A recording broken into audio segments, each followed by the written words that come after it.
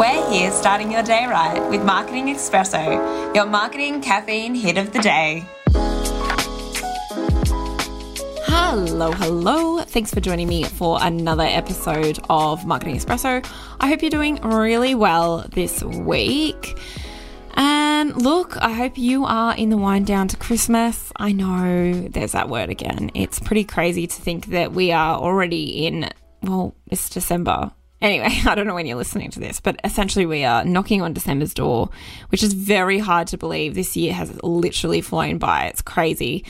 Are you ready for 2022? Have you gotten your marketing sorted? I did a little message last episode and I'm going to do it again. If you're feeling overwhelmed and you feel like you're not on top of your marketing for 2022, reach out to me.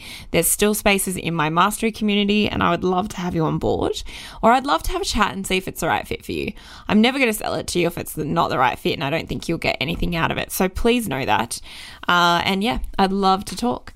So today's episode, what do I want to talk about?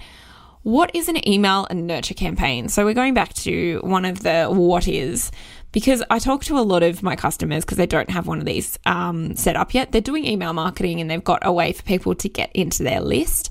But once someone joins their list, it's sort of like crickets. And it's a really big missed opportunity to actually be talking to our customers and saying, hold on, thanks for joining. You know, for joining, you'll get XYZ. Maybe if you've done a lead magnet, then obviously if you've done a lead magnet, they will get an email. But how are we talking to them afterwards before they go just into their every week or fortnight or monthly newsletter? How do we talk to them and say thank you for actually being here and create community? And this is where nurture emails come into play.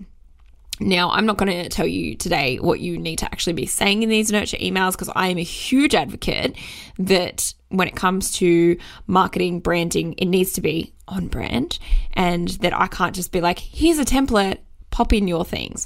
Because at the end of the day, yes, there might be certain templates that work and they're trial and tested and someone's selling, $49 for 10 email templates. But at the end of the day, if it's not your words and it's not the way that you would speak and it's also not your offering, then it's inauthentic, and I believe that's not how we market. We market, I believe in human-based marketing. I am a huge advocate for it. I speak a lot about connection being one of my values.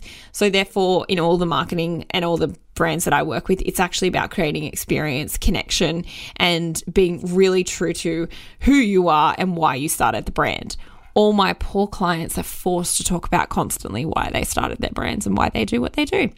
So, just ask one of them. But this is why it's really important, I think, to have a nurture sequence that really is in your language and talks to your customers from the get-go how they're always going to be spoken to. Give them an understanding of what the experience and community is going to look like, how they can reach out and connect with you on a deeper level, because maybe that's actually what they're looking for, what the newsletter is in terms of frequency, content. You might have had all of these things in the landing page for them to sign up, but this is just a reminder. It's just saying, yeah, also cool. This is what you can actually expect. So getting that upfront really early on and setting the expectations so that no customer joins and then goes, oh, I've been ghosted, or oh, that's not what I expected. Because the worst thing we can do in marketing is not set that expectation and then just not show up or show up too much. I've signed up to newsletter lists where the nurture email campaign was literally like 2 to 3 emails a day for weeks. And I was like, wow, does this actually work on people? This is borderline harassment. I mean, I'm a very big advocate of protecting my email inbox. So anything that's spamming it up, I will definitely unsubscribe quickly. So the goal is to just, make them feel welcome without making them feel pestered. And I think all marketing should be like that anyway. I don't think marketing works when it's completely over the top, in your face, salesy, and not authentic to who you are. So my thoughts are, when you implement a nurture campaign, if you're doing a certain lead magnet, make the nurture campaign link to the lead magnet. I don't know which email program you're using, but generally they all offer unique experiences that you can create. So when you create a lead magnet, just have part of that creation as being the email sequence that's going to come for the person afterwards. So that's really important. Have unique ones for that. And then obviously have the nurture campaign that is attached to if someone just lands on your website and signs up to newsletter.